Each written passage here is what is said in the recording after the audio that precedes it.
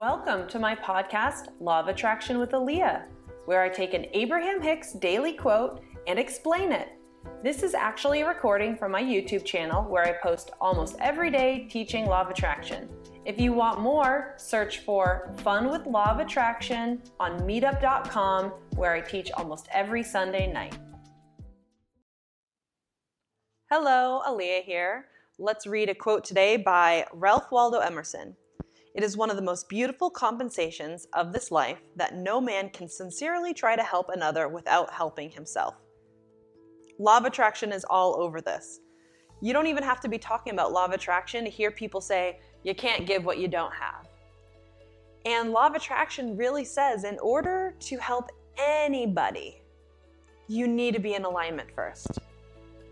The best thing you can do for anybody is to be so in alignment, have so much of your own strong positive energy that when you are with somebody who has a negative energy, they don't pull you in, you pull them in.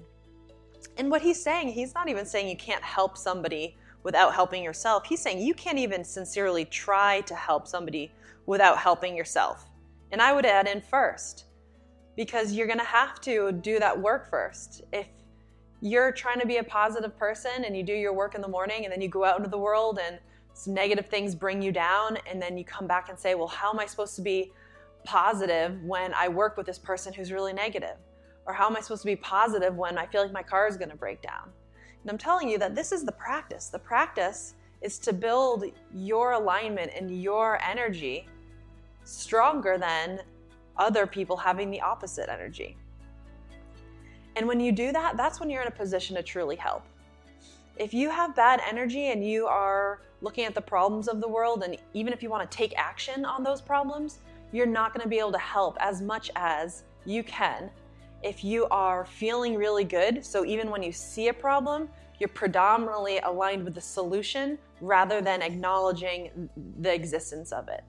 You can look at a problem, you can see something, you can be somebody who's helping. But if your helping is because there's problems, then you're going to have actions that align with problems rather than actions that align with the solutions. And you can only see the solutions when you're a thriving human being yourself. Anyways, that's the dealio, and that's another quote, and we'll see you later.